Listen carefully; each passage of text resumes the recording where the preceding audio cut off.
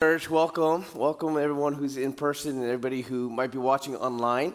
As Pastor Caleb said, we're kicking off a new series, and it's in the book of Ephesians. So if you have your Bibles or apps, you'll want to get ready and turn to Ephesians chapter 1. I want to give you a heads up that in the fall, in September, I'm going to do a vision series and cast a vision for our church moving forward. But I know a lot of people are traveling, and you guys are out of town here and there, so I just want to make sure we're all back together in the fall to cast that vision, all right?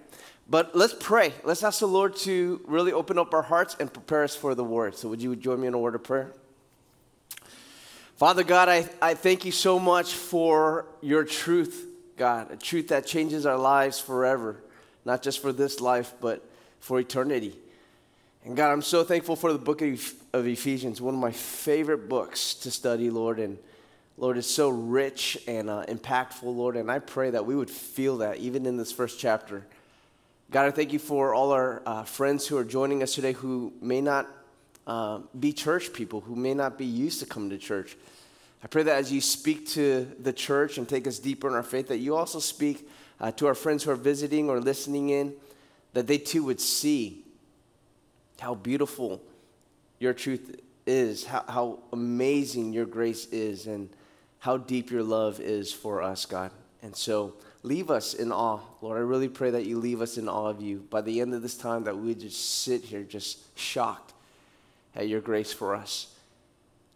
God, I pray that as I speak this morning, you give me humble confidence, that I would be humble and know that I'm very limited and finite, but you are God. So help me find confidence in your ability to take what we offer and just really multiply it to really feed our souls. So do that this morning, Lord. I pray this in Jesus' name. Amen. Amen. I hope you guys had a good 4th of July. This past Tuesday on 4th of July, I was with some friends, and we were sitting around, and we were just sharing how we came up with our kids' names. And we're telling the stories of how we decided to call our names what we call them. And so I decided, hey, I should share with the church family how I came up, or my wife and I came up with our kids' names. And so I'll do that this morning as an introduction to today's message. But let me introduce you to my two daughters. So here are my two daughters. You guys have seen my son up here before, but the bottom one holding the bunny, as you guys know from previous sermons, that's Karis. She's my 10-year-old with her bunny. And then on above her, that's Erin.